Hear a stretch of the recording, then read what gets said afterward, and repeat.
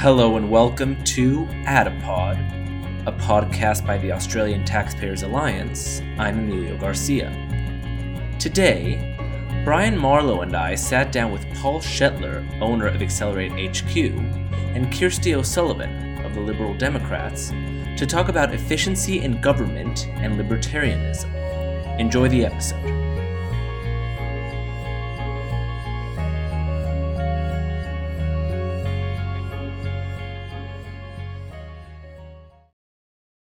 So here we are back at the ATA offices, and I'm happy to start the conversation about something that I think every libertarian-minded person is concerned about, which is the efficiency of government insofar as government services come into play. So we have an expert on basically turning water into dry water, which is to make government services efficient. Paul, how are you? I'm good. How are you? I'm not too bad. Tell us about what you do to this behemoth of government to make it actually run appropriately. Okay, so give it a little bit of background. So I was brought into the Ministry of Justice. I'd never worked in government before, so my entire career in the private sector. And it was only a few years ago that I did for the very first time. And I was brought into the Ministry of Justice in the UK to become the Chief Digital Officer. Gotcha. They had an awful lot of digital programs going on. They were offering a lot of services out to the users. And they also got a 35% budget cut, which they had to figure out how are they going to actually continue to keep the courts operating, the prisons operating, the public guardian operating, criminal injuries compensation agency, and legal aid, as well as 35 other arm's length bodies. How do you do that when you've got like a massive budget cut? Well, you look at inefficiencies, you look at things that aren't working, you look at ways that you can save money, and you look at where your costs are coming from. And what we found in a lot of cases was that a lot of the costs are due to what's called failure demand. Failure demand is when people can't get something done through a cheap channel, so they go to a more expensive channel. So let's say you go to a government website. So let's say you're in Australia and you want to start up a business. Well, you figure, oh, well, I'll go on the web. There's lots of government websites, right? Lots of government websites because I got to do all these things to do with government to do that. Well, there's 1,524 of them. So where do you go? Jesus. Where do you start, right? That's the first thing. It becomes very complicated. You quickly kind of give up. And the first couple ones you go to will give you some clue. Well, maybe get an ABN. Oh, great, I got to get an ABN. Oh, I got to get some tax number here. I might get this. But you're still not really actually able to open a cafe in Sydney, right? You still got to do all those other things. You're not really quite sure what to do about it. So ultimately, after you've probably gone to a number of different call centers, after you may have gone to some shop fronts, you probably say, well, this is kind of crazy. I'm just going to go to a lawyer, or I'm just going to go to an IFA, or I'm going to go to somebody to handle it for me. That's called failure demand. Gotcha. Right? The services failed the first time around, and you wind up going to more expensive channels. In the case of government, you've got a whole bunch of those. Interesting. Right? And the reason why they tend to fail is real simple, is a government is very de-skilled. Like most large organizations, like banks, insurance companies, airlines, pretty much all industry before the internet, they still have the same old business models they had, but they don't have the modern skills. So if you look at like a modern company, like a Google or a Facebook or an Apple or any company, Uber, whoever who's operating in a modern economy, they don't outsource their core business. No modern company does that. Government has become so de-skilled that they do. And when they do that, they typically go to very expensive companies, the SAPs, the IBMs, the Accentures, charge an awful lot of money. You see these programs, $400 million, $800 million, $1.2 billion. And, government basically isn't really involved in the delivery of them. They've outsourced it to a lot of private sector companies. These private sector companies also don't have much better skills than government do either. So you wind up getting very poor results. So what we realized was the best way to cut costs and to reduce failure demand was to operate like a modern company. And that meant to actually do the opposite of management dogma and insource. Take actual responsibility for what we did. 100%. Stop trying to blame it on other people when things go wrong. Own it and do it. Did you outsource any part of it? Did you outsource the creation of the systems that made the government, the sector that you were in more efficient? Did you outsource anything at all, or did you really do it all in-house? Well, so we would, depending on how you view cloud technology, you could say we outsource quite a bit because we typically tended to use cloud. We typically would deploy on things like Amazon Web Services. It's a lot cheaper than building a data center after all. And that can be considered an outsourced data service, outsourced data center. We used an awful lot of open source software, right? We signed an agreement with the British government where we could reuse their code and they could reuse ours because there's no point in building it and paying for it if it's available from somebody else. And government's business is government's business. It's not that different. Right. One Anglo country versus another one, particularly the UK and Australia. Right. An awful lot of similarities in terms of what they do. So it required small changes to the code, not big changes. Easy. So when you're talking about this incredible expenditure in just things that were basically running inefficiently, what I was seeing as I saw the distribution of spending in Australia is I saw a lot of money going into welfare, a lot less money going into education, and this big thing that said other. Is that the spending that you're getting rid of? Is it the other? I mean, there's a lot of bloat in like public sector services. As an example, I was reading an article a couple of weeks ago. It was this like front page article in the Sydney Morning Herald being like Gladys Berejiklian to slash public service jobs, 2,500 jobs, and I was thinking that sounds like a lot of public service jobs. That sounds like a lot of people in the public sector. Then I looked it up in New South Wales, and I asked the guys in the office. I said, "Look, New South Wales have a population of like 6 million or something like that. How many people do you think work in the public service? 30,000, 40,000." Over 300,000 people work in the public service. So that's an example of the bloat, right? Now, so she's getting rid of like less than a percentage point of fat, and people are losing their minds, pretending that she's some big slash and burn politician. Now, I think coming back to Paul's point though is like you have these big overbloated systems. No one's really accountable.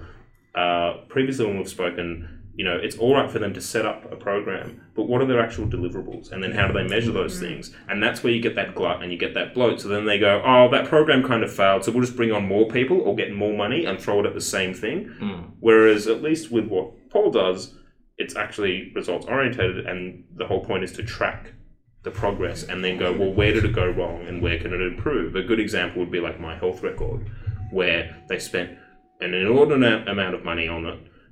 They didn't really have an idea of how they would actually... What were their actual KPIs? It was just have a health record. Yeah. And Paul's written about this before in a couple of good op-eds and done some ABC interviews about it, where he highlights all the failures of it, and it's insane to see. It was insane because you wanted... I was briefed on that like my second or third week in government, and the amount of money that had been spent by that point, I think, was over $1 billion. And that was for 1% of the population to actively use it. So they had 10% of people signing up for that. And of those 10% of them were actually using it on an ongoing basis. And this has been going on for a few years now. They spent all this money. I'm like, so how much more are you going to actually have to spend to actually get it to the point where everyone's using it and it's a useful system? And you look at those numbers, you say, well, obviously it's not going to work. Right. And so that's why they changed it from opt-in to opt-out. Yes. Just sort of like, okay, guess what? Whether you like it or not, You're in. You're in. But the reason people didn't use it was because it didn't meet their needs. And this is one of the biggest problems with government services, because they're not actually taking ownership of the delivery. They're not actually taking ownership of the design. They don't know. A modern business would actually check and see, is there a need for this service? Are we delivering it in the right way? If we're delivering it in the wrong way, we'll find out really quickly, because we'll see the usage numbers. People will be complaining about it. They'll say things are wrong. Look at, for instance, in New South Wales. I was slightly patriotic in the state, but nonetheless, it's true. They used to have terrible user satisfaction numbers. People waiting for over an hour on the phone. Right. First thing Service New South Wales did was say, you know what, we're going to make it so if you call us, we answer the phone within a minute. Basic stuff that any business would be doing, but it was like a revelation in government, right? Which is like essentially what you're saying. Yeah. In other words, is we're going to make this efficient, and that's that's something really edgy. And we're going to operate like any other contemporary organization that people get services from. Right. People get services from Amazon, from Uber, from all these places today, and they operate very quickly. They get people like the service. If they don't like it, they walk away. They go somewhere else. Right. Government, you don't have that choice. But the government starts have to act in that way like you actually do. They have to start actually listening to what users are saying. If they don't, then they get thrown out in their ear. Right. And this is where I'd like to bring you in, Kirsty, because obviously you're a high-ranking member of the LDP. So I guess you have a lot to say about this as a libertarian. What are we doing wrong? So I know some things have to stay with government. There's some services that we don't want to give to the private sector. But I mean, what is the position of the LDP? What should we privatize? What do we need to outsource? What's your...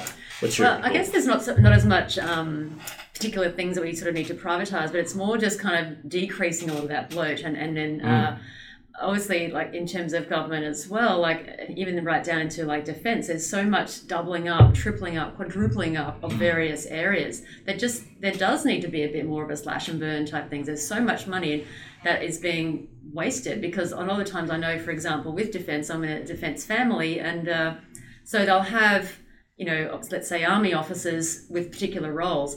And then they'll pay them, but then they'll also get in consultants, which are getting paid twice as much, to do the same job. So, you know, they'll be twiddling their thumbs. The people who are actually initially hired are sitting around twiddling their thumbs while these consultants come in. They charge 3, 4, 5 times the price. And then they go and nothing much changes anyway, because then it's got to go to the next meeting and then the next meeting and the next meeting. And that's got to go to government. And there's just, everything just takes so long. And there's just so much doubling up. So in terms of more of a libertarian or Liberal Democrat sort of line of thinking, it's really just, we know we're not going to, you know, go into a full privatised, you know, user pays type system. That's crazy. Right. But we certainly need to decrease the size of everything and then figure out where all that bloat is, figure out where that doubling up is happening and clean it up. And as you were saying before, Brian, about the small percentage in New South Wales of public servants that were getting cut. The same thing's happened in Queensland, where with the current government, where they've gone in and all they've done is just expand. And that was a previous thing, the previous government in Queensland, that was their issue. Like, oh my gosh, they're cutting all these jobs. And same thing, it was like less than 1% of the public service were getting their jobs cut, and some of them are sitting around twiddling their thumbs. Yeah, it's like, so, you know, the secretariat for the Department of like Upper West Farmers Oyster Appreciators. Just some mean group that shouldn't exist. Yes, like, exactly. And you get duplication. So you have state education departments, and they actually do run schools and pay for the relevant public schools. You have a federal education department, doesn't run a school. There's not a single school that it runs. It barely has input on anything other than absorb millions and millions of taxpayer dollars to do what? Those are like those examples of bloat. And, you know, there will be ANCAP libertarians that go out there and go, look, if the government's not getting rid of all of it right now, then, you know, we're all statists and that's not good enough. Well, it doesn't work like that. Whether it's Liberal or Labor, a major party is going to run a department that's overbloated. So at the very least, you need to make sure that if they're going to take your money and they're going to throw it up against a wall to run something that you may not necessarily think should exist, at least they should do it efficiently, or as efficiently as a government program should run. Which it goes back to what David Leinholm used to say, which is, you know, when governments take away your rights, they don't tend to just flick a switch and take something away. It's, you know, he used to say it's like cutting away to salami, and then all of a sudden you go, holy shit, where are all my rights gone? Right. That really plays into... Oh, sorry. But you can do the same thing with government, right? So you slowly start chipping away and going, okay, well, this department can be more efficient. This department actually probably shouldn't exist because there's already 6 other departments at different state levels that do this. That's right. And then, in 20 years' time, maybe you go, we don't have so much glutton and bloating. So get rid of DINOs, which is like department in name only or something. So like in the UK, so Boris Johnson, not that I'm a big Boris Johnson fan, but nonetheless, Boris Johnson has said basically, you know, he's came out with a list of departments he wants to eliminate and merge. And basically it's 50% of the government departments wants to merge them. Okay. Eliminate, because actually they're duplicating. You've got 4 different departments that deal with foreign policy. Why? Right. You know, things like this. You know. So the name of the game, just to be clear, is making government more efficient, not privatizing different parts of the government. Is that more or less what you're saying? Streamlining. And then we have, like, on the cab ride here, the cab driver was telling me, we're talking about the homeless people in Sydney, and you know, and he was sort of talking about, you know, we're spending all this money doing this and that, and why there shouldn't even be homeless people. And it's like, and he said, you know, the government needs to do something about this. We need more money. I'm like, well, there's enough money. Yeah. We're already paying enough taxes. We're paying more than enough taxes. It's just that it's being wasted in the wrong areas. You know, not only the doubling up and quadrupling up or whatever, but, you know, when you look at government grants for stupid things as well. Like, for example, scam. Yeah, exactly. Whether it be weird art grants, but we've got a thing happening in Victoria at the moment with like the e-waste, getting rid of the e-waste and recycling a lot of the e-waste, which is a big issue down there. They're giving these $100,000 government grants to people, and all they're doing is building a shed and putting the batteries, etc., in the shed. So you can put up a shed for 10 grand and you've just made yourself 90 grand out of the government. And this is happening. Yeah, exactly. Yeah. And this is happening all around Melbourne. Right. Well, this is what you were referring to, Paul, which is basically government seems to be measuring their success in how much money they spend. Yeah, so government will very frequently talk about inputs. And I've noticed this is much more true in Australia than other places, by the way. It's nowhere near as true in the UK. So it's much more of an Australian disease. But you will hear politicians and they'll say, we have tripled spending on education. We have quadrupled spending on domestic violence and this and that and everything else, right? Yeah, but what's actually happened? Have you got better results? Because they can't actually measure the outcomes. And this gets back to what Brian was saying, but also to the point that we're making by others in the room at the same time, which is you've got an awful lot of government splits. You've got a policy and delivery split in government. For instance, the federal government, you've got Department for Social Services, and you've got Department for Human Services. Department for Social Services does the policy around social services, and then they say, okay, Human Services, you deliver it. Yeah. Human Services will then do something like Robodebt, which is a disaster, and they'll say, well, it wasn't our fault. Our implementation was brilliant, but the policy was crap. The policy people will say, well, no, our policy was brilliant, but your implementation was crap, right? So there's this built-in tendency to shift blame. Yeah, no accountability. None, right? And then you've got the split between federal and state. So the Department of Education, like you're talking about, Brian, right? You got federal, state. Education is delivered at the state level. Policy's largely done at the federal level, right? Again, there's no way of actually tracking outcomes from this policy up there to what's delivered in the state. Then states will often say, well, you know what? We don't actually have the resources to do this. We're going to actually outsource this work to NGOs. So you can actually have situations where you have a federal policymaking agency delegating responsibility to the state then delegating it out to NGOs, and there's no information going back up to the policy agency to actually judge, was this a good policy? Was this a bad policy? Is the money we're spending giving a result? Is it not giving a result? So it becomes very difficult to actually be efficient in many ways because almost some inbuilt tendencies working against it. Yeah, and I think just to wrap up, what you also get was when you get these splits between different government agencies, you also get, like you highlighted, sort of a split of responsibility. So an example would be I have written to local councils on certain policies related to some of the stuff we do at the ATA, and then they go, this is actually a health department issue, so you need to write to the health department. Okay, I write to the health department. Health department comes back to me 2 months later and goes, this relates to local government, you need to write to local government. So then I send that letter to local government, they come back and go, oh no, this is still a health it's this thing where there's no clear defined roles of who does what. Yes. There's a random federal or state level thing that oversees a lower level program of which is similar, and none of them are communicating to each other or tracking what their progress is, and then they point blame, and there's no way to find a way through the quagmire. Right, exactly. So now mention that you're not somebody like you who is heading up an organization which already has a bit of influence. But imagine you're just the average person. Yeah, so getting back to the initial example I gave, you want to start a business. To do that in Australia, you've got to do an awful lot of different things. You've got to deal with federal agencies, you've got to deal with state agencies, you've got to deal with local licensing authorities. And although you've got 1,524 different federal websites and God knows how many thousand state websites and local websites, there's no single place that you can go that will tell you what you need to do what you need to do. Which is kind of crazy, right? You just want to start a business. You don't want an ABN. No one wants an ABN. No one wants a tax file number. People want to start a business. They don't want a license either. Yeah. They actually want a business started. How do they get to that outcome? But government doesn't represent itself that way in Australia to the users. But imagine any other large organization that did that. They'd have real problems. Yeah, it's called bankruptcy. Okay, well, this has been a really interesting and productive chat. Thank you so much for being with us, and to our listeners, please tune in next time. Thank you.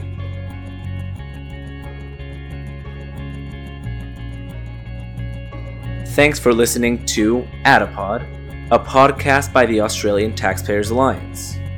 If you care to know more about the ATA, visit their website, www.taxpayers.org, where you'll be able to see their mission statement, their projects, campaigns, objectives, and so much more. Remember, listening to the podcast is free, but creating it isn't. If you'd like to continue to see the Australian Taxpayers Alliance advocacy, please consider becoming a member or donating. you can do this on their website as well. This has been Attapod. We'll see you next time.